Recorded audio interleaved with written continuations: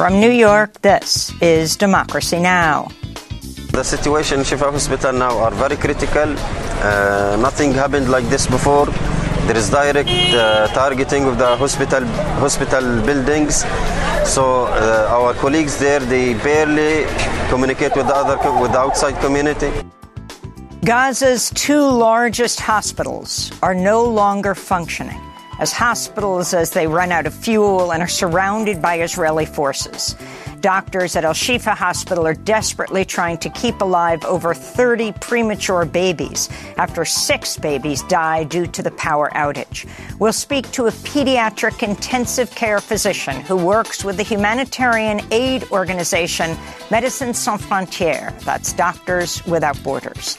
Then we remember the Palestinian doctor Hammam Allo, who was killed Saturday when an Israeli artillery shell struck his wife's home, killing him, his father, his brother-in-law, and his father-in-law. The doctor spoke to Democracy Now! 2 weeks ago about why he continued to risk his life to help patients in Gaza. You think I went to medical school and for my postgraduate degrees for a total of 14 years, so I think only about my life and not my patients? All that and more coming up.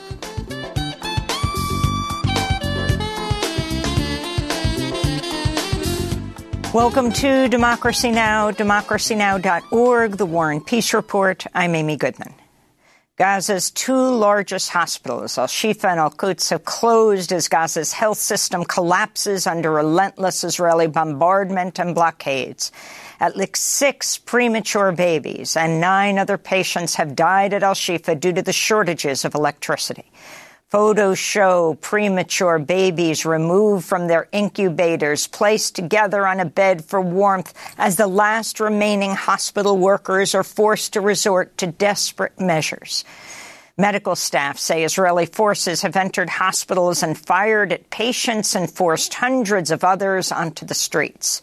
Doctors and officials with the Palestinian Ministry of Health pleaded with international actors to allow for the safe evacuation and treatment of patients.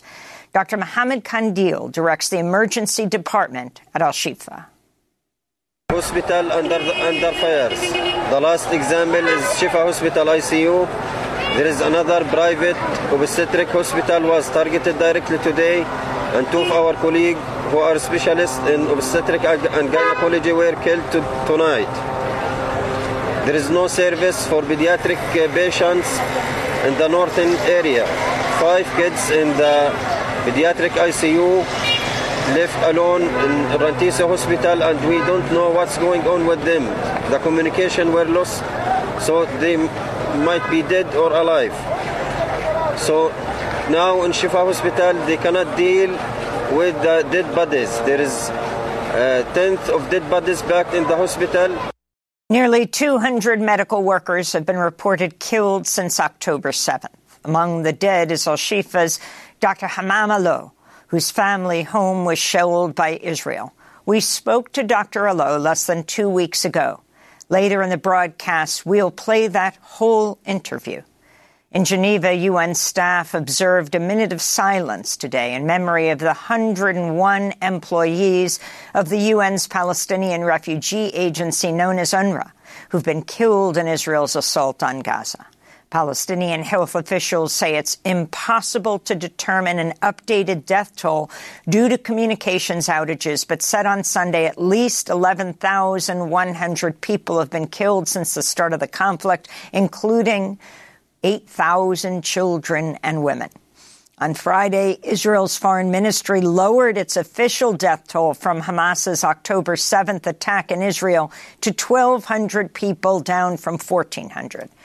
Mass displacement continues as Gazans continue to flee southwards, despite Israeli attacks also targeting southern cities like Khan Yunis, where another 13 people were killed in an Israeli airstrike.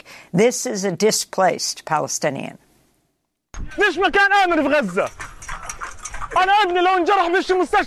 Nowhere is safe in Gaza. My son was injured and there was not a single hospital I could take him to so he could get stitches. There is no water. There isn't enough salt water we can wash our hands with. There is no water for ablution. There are bodies filling Gaza streets. And there are still people there hoping that it will be solved soon. But only God knows if it will be solved, if they will live, or if they will die. We were forced to leave. It wasn't up to us. The whole world has let us down. The progressive world that boasts about human rights has let us down. The White House says it's in active consultations with Israel's military over fighting in and around hospitals. On Friday, Secretary of State Antony Blinken said far too many Palestinians have been killed in Gaza, but the U.S. has yet to call for a ceasefire or reconsider any of its unconditional military aid to Israel. The French president, Emmanuel Macron, called on Israel to stop killing women, babies, and elderly people in Gaza, and for the first time since the assault started, called for a ceasefire. I think this is the only solution we have, this ceasefire, because it's impossible to explain we want to fight against terrorism by killing innocent people. President Macron said he hoped other countries, including the U.S. and the U.K., would join in the call for a ceasefire. France last month banned Palestinian solidarity protests.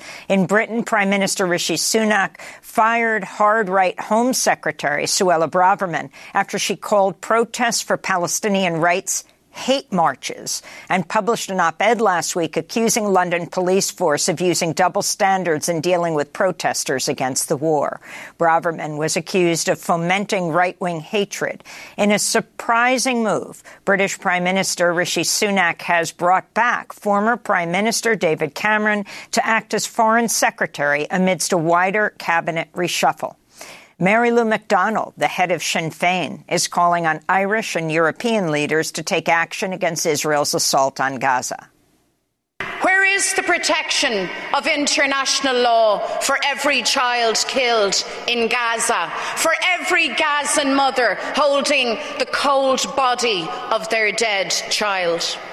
Israel cannot be allowed to commit atrocities with impunity. The government says that Israel's actions cannot be without consequences. I agree. That is why the Irish government must take the lead and refer Israel to the International Criminal Court and send the Israeli ambassador home. Mary Lou McDonald spoke at Sinn Féin's annual conference, where Palestinian ambassador to Ireland, Dr. Jilan Wahba Abdelmajid, also spoke and was met with a standing ovation. Meanwhile, massive demonstrations continue to fill streets around the world, demanding a ceasefire and an end to Israel's siege on Gaza. Up to 300,000 people marched in London over the weekend. Around 80 were arrested. Protests also continued here in the United States, including a series of family-centered protests. Children accompanied family members to march to the homes of President Biden in Delaware and New York Senator Chuck Schumer here in New York. Israel's military says 7 soldiers and 10 other people were injured Sunday in a rocket attack by Hezbollah fighters from southern Lebanon. It was the worst cross-border violence between Israel and Lebanon since an Israeli airstrike a week prior killed a Lebanese woman and 3 children. On Sunday, Israel's Minister of Defense, Yoav Gallant, warned Hezbollah against further attacks on Israel, adding, quote, "What we are doing in Gaza, we can do in Beirut," unquote. The Pentagon says U.S. warplanes have carried out 2 more airstrikes in Syria in response to dozens of drone and missile attacks on bases housing Pentagon forces in Syria and Iraq that have injured at least 56 military personnel.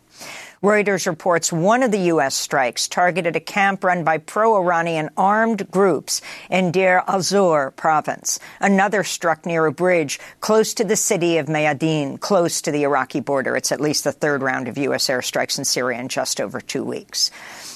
In Sudan, human rights groups say members of the Rapid Support Forces paramilitary group carried out a massacre of around 1,300 Masalit people over 3 days earlier this month in Sudan's West Darfur region. About 2,000 people were injured in the attacks and at least 300 others remain missing. Survivors of the massacre say RSF fighters went from house to house looking for men, killing each one they found. On Friday, the United Nations warned more than 6 million people have fled their homes in Sudan since fighting between rival military factions erupted in April. About 25 million people, or more than half Sudan's population, is reliant on aid. This is the UN's humanitarian coordinator for Sudan. Out of words to describe the horror of what is happening in Sudan. We continue to receive unrelenting and appalling reports of sexual and gender-based violence, enforced disappearance, arbitrary detentions, and grave violations of human and children's rights. What is happening is verging on pure evil. In Spain, major protests rocked Madrid and other cities over the weekend after acting Prime Minister Pedro Sánchez agreed to grant amnesty to leaders of the Catalan separatist group Junts in exchange for their support to form a new government, which would secure another term for Sánchez as Spain's leader. Carles Puigdemont, head of Junts, has been exiled in Brussels since he and others were convicted over Catalonia's attempt to secede from Spain in 2017. The proposed amnesty deal would allow separatist leaders to run for office. Sanchez's conservative opponents have slammed the deal and urged their supporters to take to the streets. Sánchez and his Socialist Workers' Party formed a coalition with the leftist Sumar Alliance last month and made a series of progressive pledges. Australia has signed an agreement with Tuvalu, allowing citizens of the low-lying Pacific Island nation to take up residency in Australia, should rising sea levels force them to abandon their homes. About 11,000 residents of Tuvalu are among the world's most vulnerable to the effects of the climate crisis. In return for offering them residency, Australia will have effective veto power over Tuvalu's security arrangements with any other country. Australia's Foreign Minister Penny Wong acknowledged the deal was aimed at countering China's influence in the Asia-Pacific. We recognise we live in a more contested region, and we have to work harder to be a partner of choice. We know that, and unlike the previous government, we have been doing the work and we will do the work to work with the Pacific Island Forum members to assure Australia's presence as a member of the family and as a partner of choice.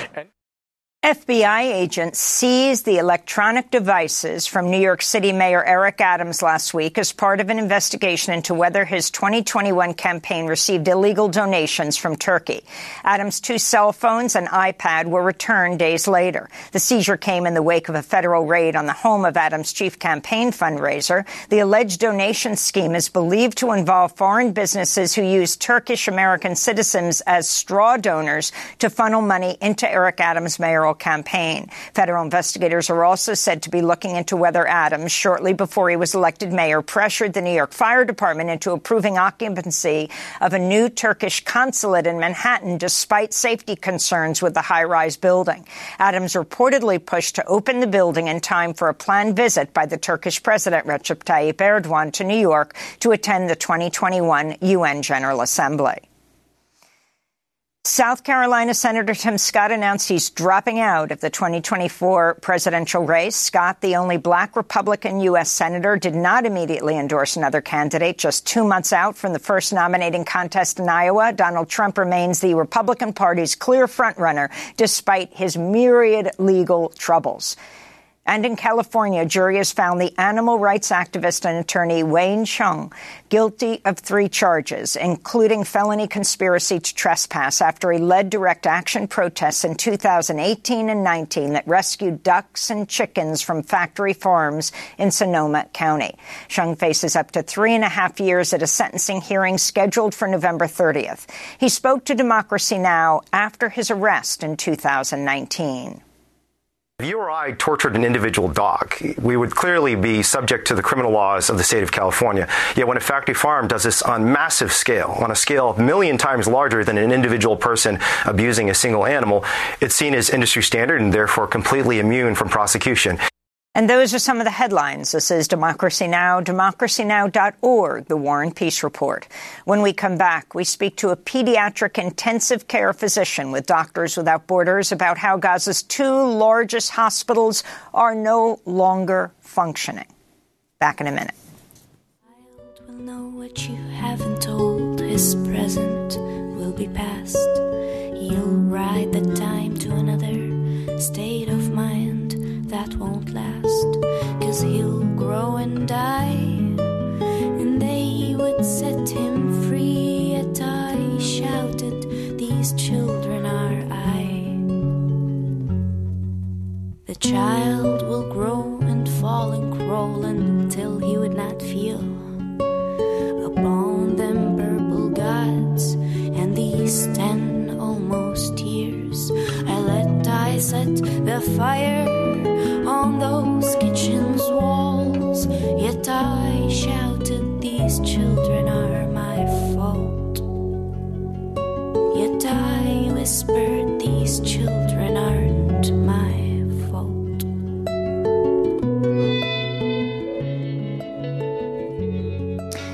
The Children Are I by Nasha Rahas. This is Democracy Now!, democracynow.org, the War and Peace Report. I'm Amy Goodman. Gaza's two largest hospitals, Al-Shifa and Al-Quds, have stopped functioning as Gaza's health system collapses under relentless Israeli bombardment and blockades. On Saturday, Al-Shifa Hospital ran out of fuel, forcing doctors to remove dozens of premature babies from incubators. 6 preemies have already died. Doctors are struggling to keep more than 30 other babies alive. Palestinian health officials have accused Israel of using snipers to shoot at people inside the hospital complex where thousands of displaced Palestinians have sought refuge. Israel's claimed Hamas runs a command center below the hospital. Hamas and medical officials at the hospital have denied the claim. On Sunday, Dr. Mohammed Obeid, a surgeon with Doctors Without Borders, described the dire situation inside the hospital. The situation now is very bad. We don't have connection. There is no internet. Sometimes we have some that is on the call phone. We're on the 4th floor. And also there's a sniper who attacked 4 patients from the inside the hospital. One of them has the gunshot directly in his neck, and he has a quadriplegia, and the other one, he has a gunshot in the abdomen. Some of the people which actually go outside the hospital, they want to go to the south, they bomb them also. They bomb the family from the Shifa hospital today in the morning. There is no electricity actually, there is no water, there is no food. So our team is exhausted. We have 2 neonate patients die actually because the incubator, it's not working because there is no electricity. Also, we have adult patient in the ICU. He died because the ventilator is shut down because there is no electricity. We can see actually the smoke around the hospital. They hit everything around the hospital, and they hit the hospital many times.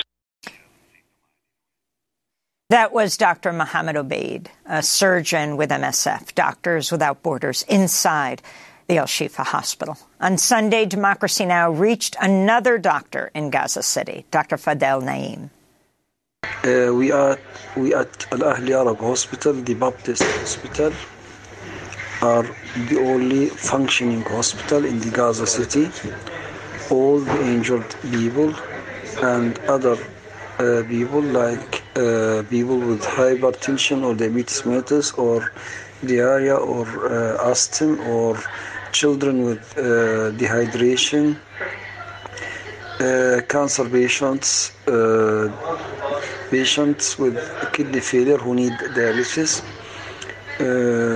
pregnant women, and other cases are coming to our hospital because they have no other possibility to go to other hospitals. The other hospitals are surrounded by the Israeli tankers, like the biggest hospital in Gaza, Shifa Hospital, and Nasser Pediatric Hospital. Some of the angio hospitals are closed because of the shortage in foil and equipment. Since yesterday, we received more than 300 to 400 injured people and tens of other people who had other health problems. We had to do some surgical interventions in the corridors and on the courtyard because of the shortage of anesthesia, drugs. Our biggest problem is the shortage in manpower because we are a small hospital. We are not prepared to receive such like these numbers of patients at one time. Many volunteers came to help us, but we need specialized doctors in different specialties, in general surgery, in neurosurgery, chest surgery, vascular surgery, and gynecology, in pediatricians. Unfortunately, we couldn't help many of these patients. Some of them died because we couldn't do anything for them. That was Dr. Fadel Naim speaking Sunday from Al Ahli Al Arabi Hospital in Gaza City. To talk more about the humanitarian crisis in Gaza, we're joined by Dr. Tanya Haj-Hassan. She's a pediatric intensive care physician who works with the humanitarian aid organization Médecins Sans Frontières, MSF, or Doctors Without Borders. She's in regular contact with health professionals in Gaza and previously worked as a medical trainer in Gaza and the West Bank. She's the co-founder of the social media account Gaza Medic Voices, which shares firsthand accounts from healthcare professionals in Gaza. On Saturday, she took part in a vigil outside British Prime Minister Rishi Sunak's office in London. She broke down while reading an urgent message from the director of Al-Shifa Hospital in Gaza, Dr. Nidal Hadrous. We, as medical staff, want to leave, but we cannot. We might not survive until the morning.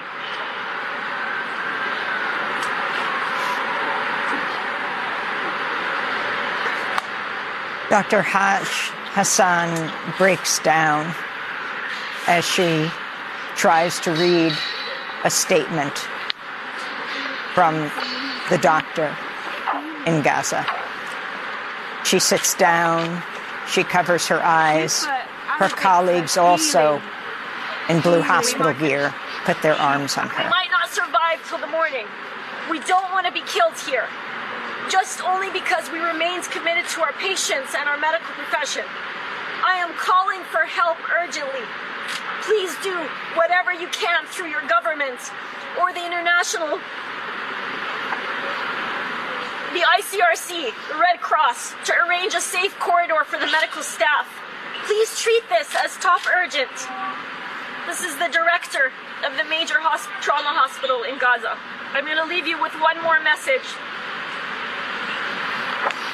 To bomb a hospital means to terrify sleeping patients, to break windows over their heads, to make the walls tip onto their bodies, to rip out ventilators and burn oxygen tanks, to ruin equipment that can help human millions of times. That was Dr. Tanya Haj-Hassan, pediatric intensive care physician who works with the humanitarian aid group Doctors Without Borders, reading an urgent message from the director of Al-Shifa Hospital in Gaza, Dr. Nidal Hadrous. Dr. Haj-Hassan, thank you so much for joining us. You must be, to say the least, beyond exhausted. You were reading that statement in London. I last saw you in Jordan, and now you're in Toronto, Canada. Can you talk about the latest? That was Saturday. This is now 2 days later. Yeah. Just to be clear, this was a vigil with multiple healthcare providers present who have been working in the Gaza Strip for over a decade. And we're all in tears. I mean, every day we feel like we've reached the worst. And I'm going to quote one of my colleagues in Gaza, a young female surgeon, who said, every day we think that we've reached the worst thing that could ever happen, and it's impossible that the world will be silent to it, and it will definitely get better, and we finally reach the end. And then the next day it proves that there's something even worse. And I share that sentiment. We have descended into a very dark era for humanity. Let me just paint a picture for you of the conditions as far as I know them right now at Al Shifa Hospital. I'd been receiving updates up until about an hour and a half ago.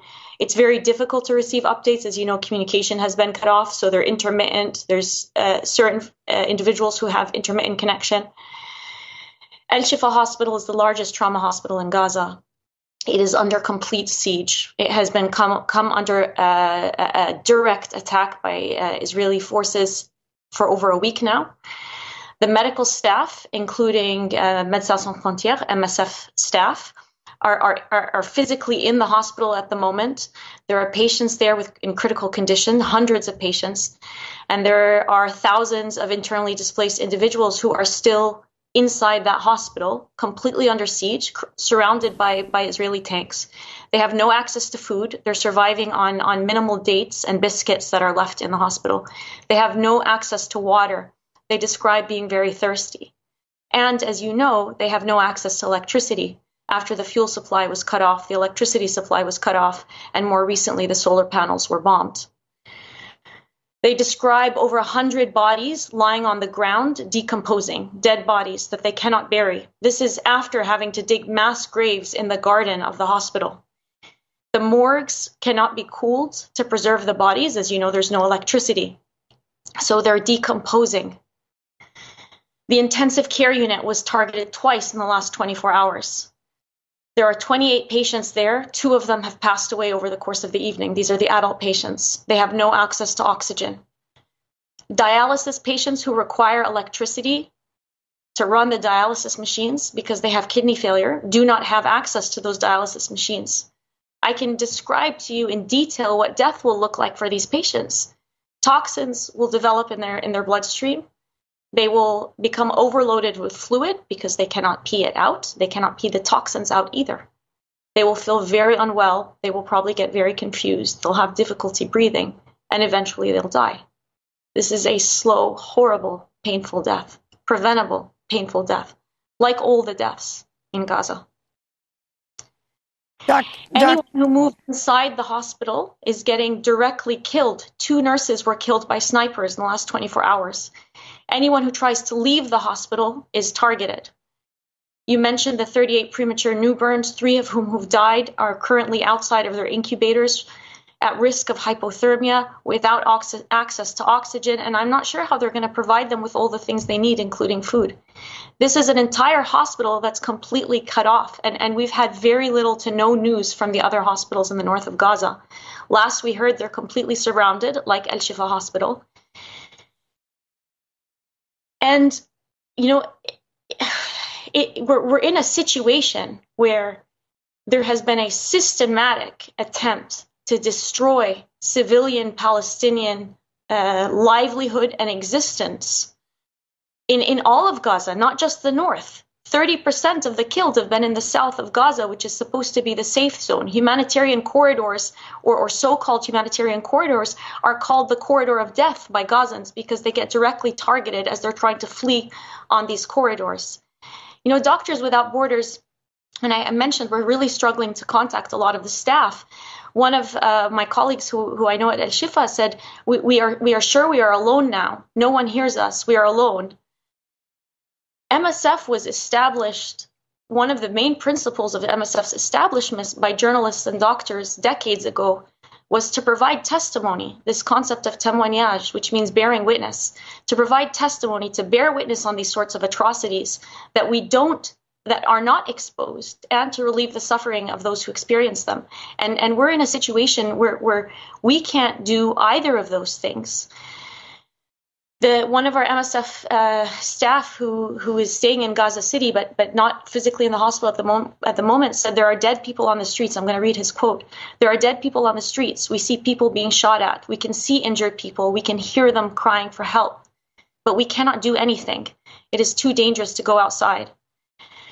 Ambulances cannot reach the wounded. You mentioned Dr. Hammam Alloul earlier, who was on your program a couple days ago, describing how he had refused to leave the hospital and desert his patients. I knew Dr. Hammam. He was a beacon of light. He's a gift to the world of medicine and his patients. He was a brilliant nephrologist, was one of the most highly trained doctors in Gaza. He was transforming the care of patients with chronic renal disease, the same patients that I told you are now subject to a slow and horrifying death. He spent a decade learning how to serve his people. He also has a very young family. He was killed in his wife's home along with his father. His father, his father-in-law, and his brother-in-law. His young children and the rest under the rubble at the moment. And they've been calling out to the Red Cross to try and help evacuate. And the Red Cross cannot reach them for all the reasons that I mentioned. You know, I can't believe that I'm having to say this, but healthcare providers, healthcare facilities, civilians have to be protected. He mentioned in his interview to you that we're having a little trouble with Dr. Hashhassan's Skype. We're going to play that interview.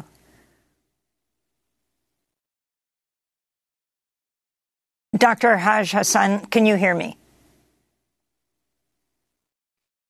Well, I can.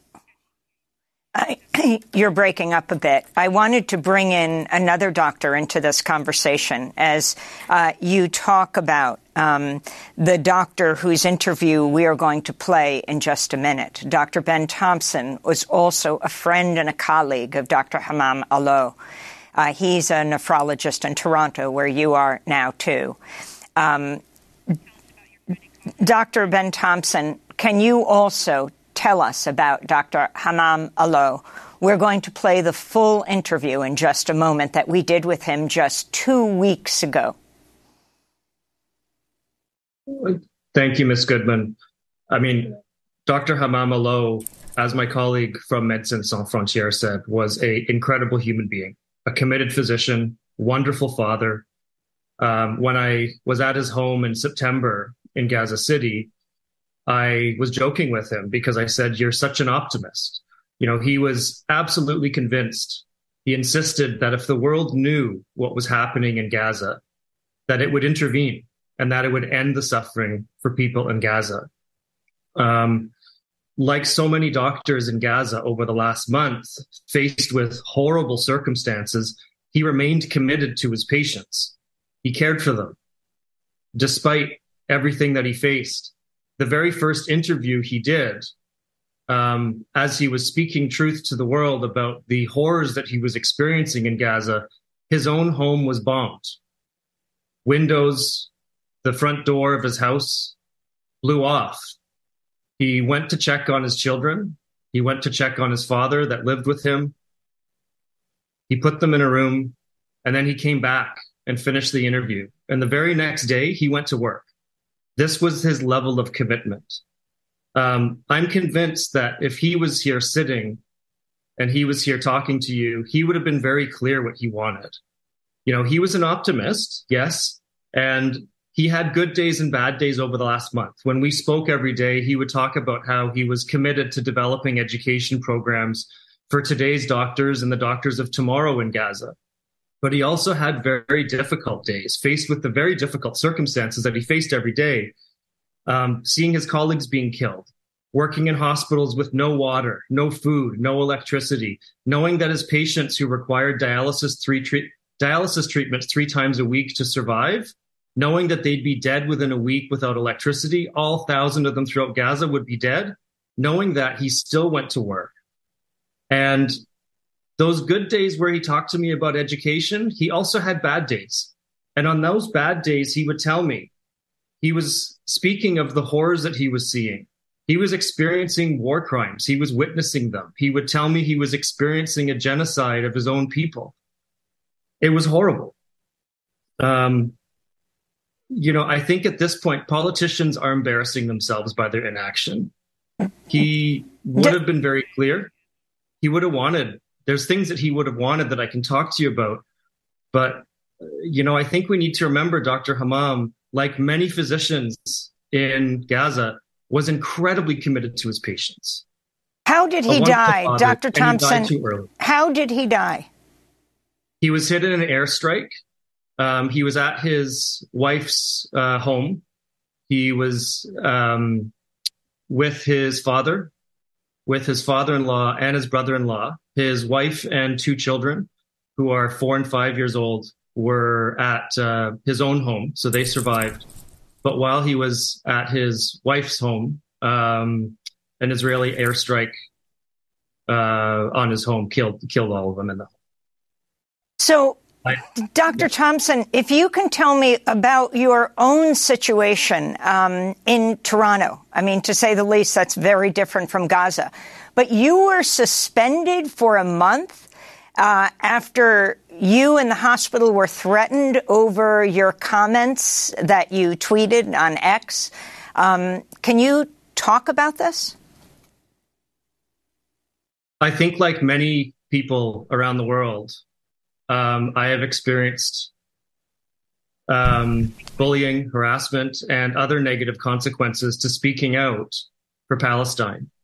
In my situation, I had death threats. I was suspended from the hospital. I had a difficult month, but the reality is my worst day over the last month is nothing compared to, the best day of anyone in the last month in Gaza is still worse than my worst day. And the reality is people like Dr. Hammam would want us to think about, what do we need right now? Yes, I suffered death threats, but the reality is Dr. Hammam was killed. And a couple hundred other healthcare professionals in Gaza have been killed. And it behooves us right now to think, what do we have to do? We must have an immediate ceasefire. We must have rapid and unimpeded access to humanitarian aid. And, speaking with Dr. Hammam at his house in September, he talked about the fact he wanted his children to be able to see a day when they had a free, just, durable, free life in Palestine without occupation. We spoke of this often, and I think it behooves us now as an international community. Yes, many of us have been threatened. The reality is much, much worse for our colleagues in Gaza. The reality is we absolutely need to have a ceasefire, humanitarian aid, and there must be a durable, peaceful, just solution for a free Palestine. I want to bring Dr. Tanya Chassan back into the conversation. We're having a little trouble with your Skype, and ask you to respond to what Israel's saying, that they are attacking the hospital because Hamas has used it as, underneath it at least, or around it, it is not exactly clear, as command and control.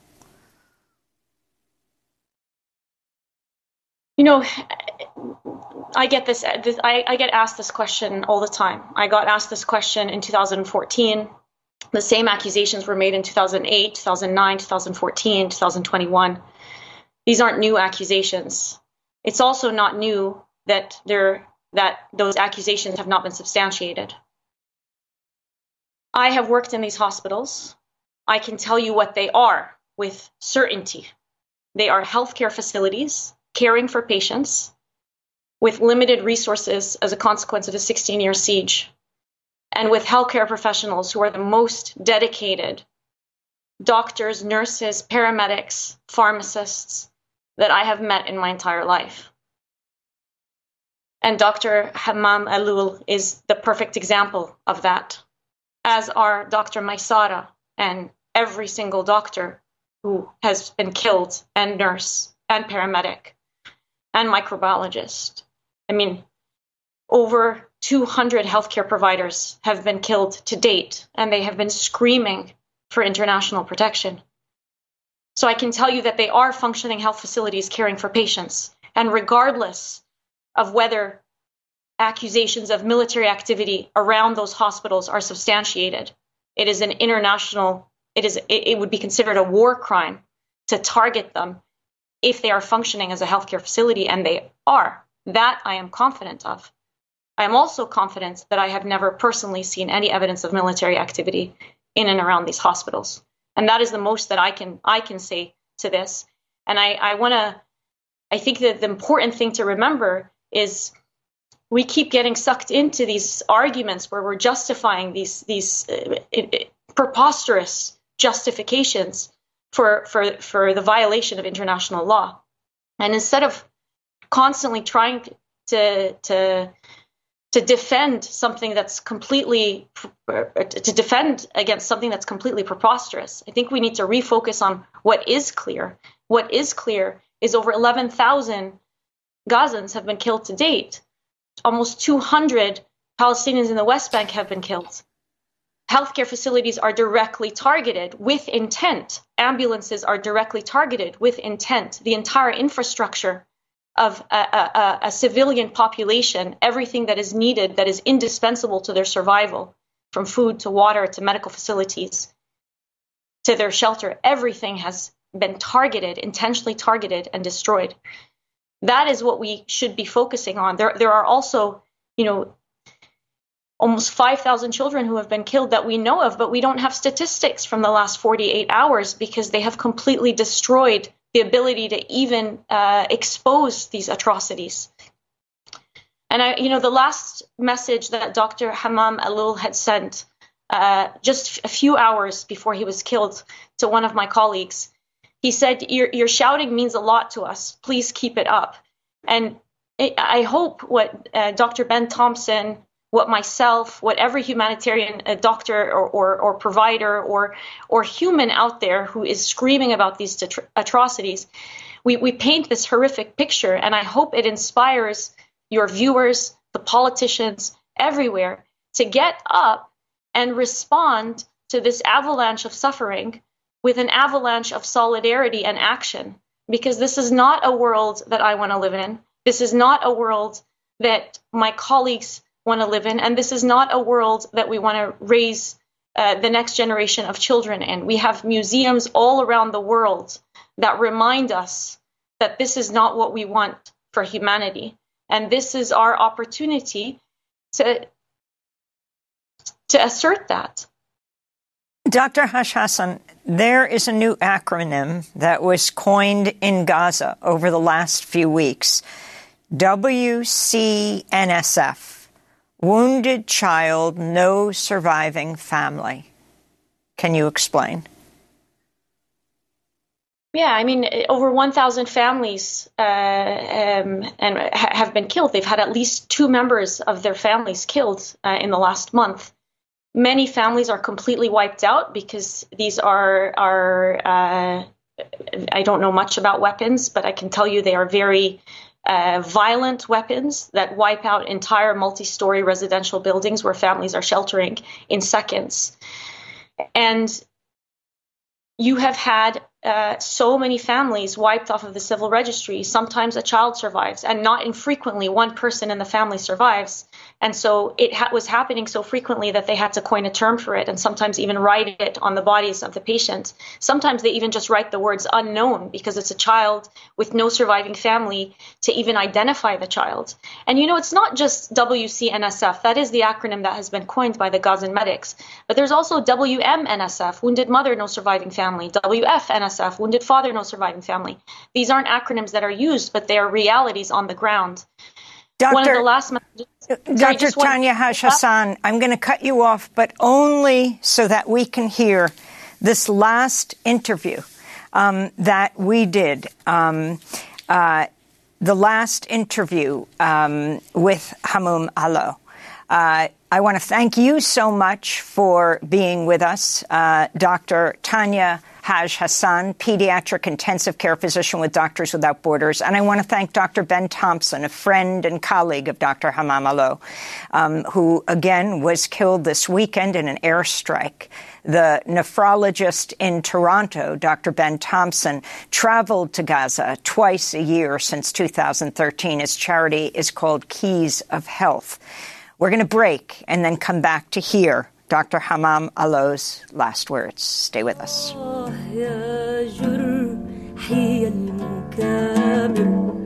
وطني ليس حقيبة يا جرحي المكابر وطني ليس حقيبة يا جرحي المكابر وطني ليس حقيبة. Memory of a Palestinian wound by Amal Merkis. This is Democracy Now!, democracynow.org. I'm Amy Goodman. Nearly 200 medical workers have been reported killed in Gaza since October 7th. Over the weekend, Democracy Now! Learned that Dr. Hammam Allow was killed Saturday when an Israeli artillery shell struck his family home, killing him, his father, his brother-in-law, and his father-in-law. Dr. Allow was a kidney specialist, a nephrologist who worked at Al-Shifa, the largest hospital in Gaza. He was 36 years old. He leaves behind his wife and two children, a 4- and a 5-year-old. Dr. Hammam Allow spoke to Democracy Now! On October 31st in one of his last interviews. Dr. Hammam Allow, you've said every day I see a fear in their eyes that I can't do much about. It's very painful. If you have kids, you know how horrible it is not to be able to comfort them, to ensure they're all right, to make them hope for anything beyond living one more day. If you can talk about that in the hospital, which, as you said, is not just a hospital for sick people. Thousands are taking refuge at Al-Shifa and Al-Quds and the other hospitals. And also, we're talking to you as you just left Al-Shifa. How do you comfort your family? What's happening to your family as you're at the hospital? I tell them at least we still have a house with the door to close. But many thousand refugees, people like us who used to live in dignity, have no longer houses and no doors to close to protect them. They are surrounded by wastewater, by garbage. They don't have adequate, continuous supply of clean water to drink. Many of them have a lot of missing members of their families. They don't know if they are alive or not. I tell them at least we still have a house to live in, but they don't have. And surprisingly, my 4- and 5-year-old kids, they accept this as a comfort, as a better situation compared to those refugees living. They are living actually in hospitals, but it's not like they are living inside the hospital departments. Many of them do not have enough space to go into hospital hallways, so they are living around the buildings and in the garden. So yeah, surprisingly, my very young kids accept this. The Israeli military has dropped thousands of pamphlets warning people where you are in northern Gaza to leave. Why don't you go with your family south? And if I go, who treats my patients? They are not animals. They have the right to receive proper health care.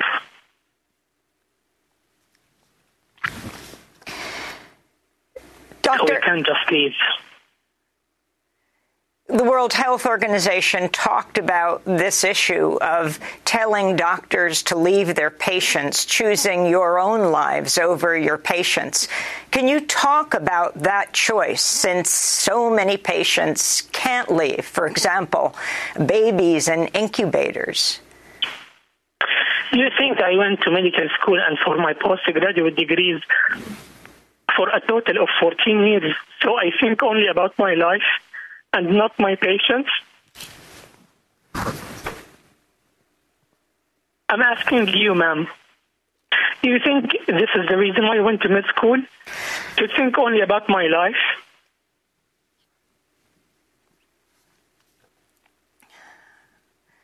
This is not the reason why I became a doctor. Can you talk about what's happening to the hospitals? Just in our headlines today, we talked about, and in the last few days, the attack on the Indonesia hospital. The Turkish hospital is the only cancer hospital. Can you talk about the significance of these places, both as a sanctuary, thousands of people taking refuge, and for patients? Indonesian hospital is providing health care for over 400,000 citizens in the Gaza Strip. And this part of the Gaza Strip is being split from the rest of the Gaza Strip. If this hospital stops providing care, so we are exposing many thousand Palestinian souls to the dangers of disease and death. Turkish hospital, with its very modest capabilities even before war, was the only hospital providing care and medications for cancer patients from around the Gaza Strip. It was airstruck yesterday. I don't know how many patients and healthcare professionals were wounded.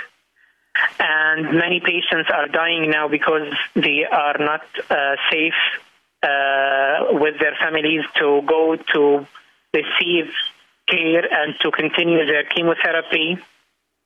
The Ministry of Health has declared 2 hours ago also that the electricity would be cut off from Al-Shifa Hospital, the largest hospital representing 40% of the healthcare power in the Gaza Strip, and providing services for many machine-dependent patients like the ventilated patients and the hemodialysis patients.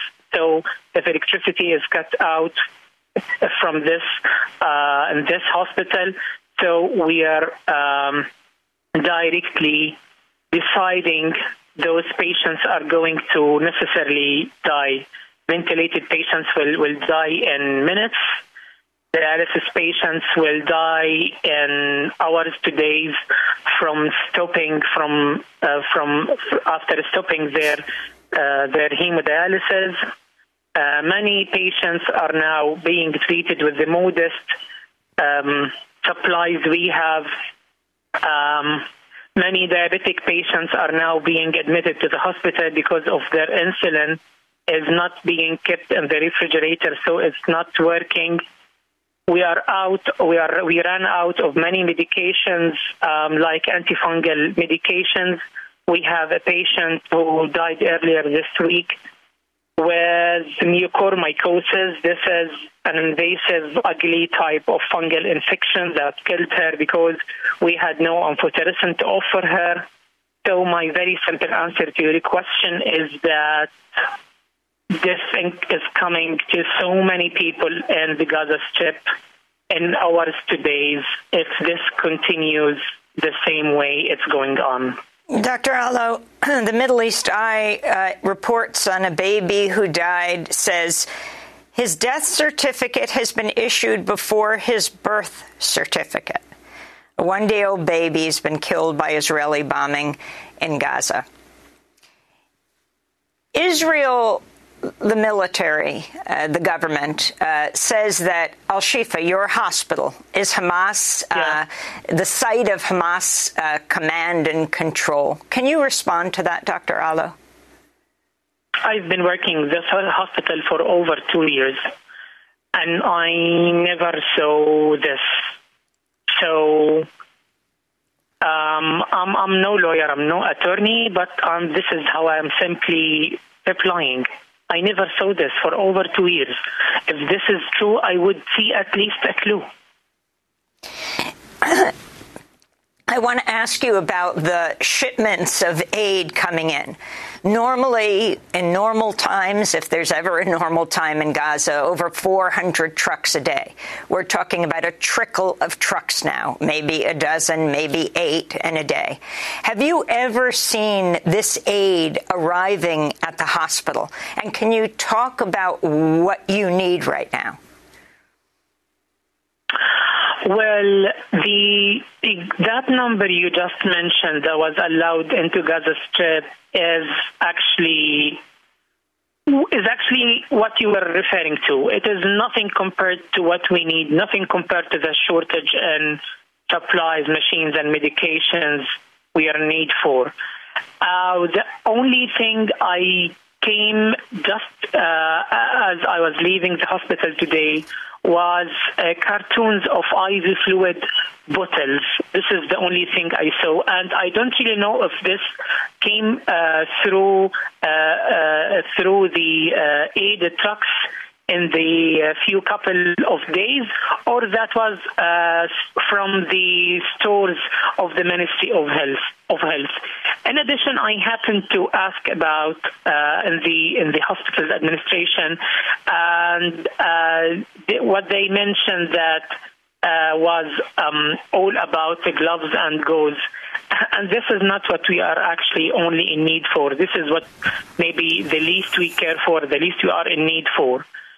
So this is, again, nothing compared to what we are in need for in terms of supplies and medications. Finally, Dr. Hammam Allo, your message at this point to the United States, where we're based, and to the world. Actually, the message hasn't changed since the beginning of this war. First, we need this war to end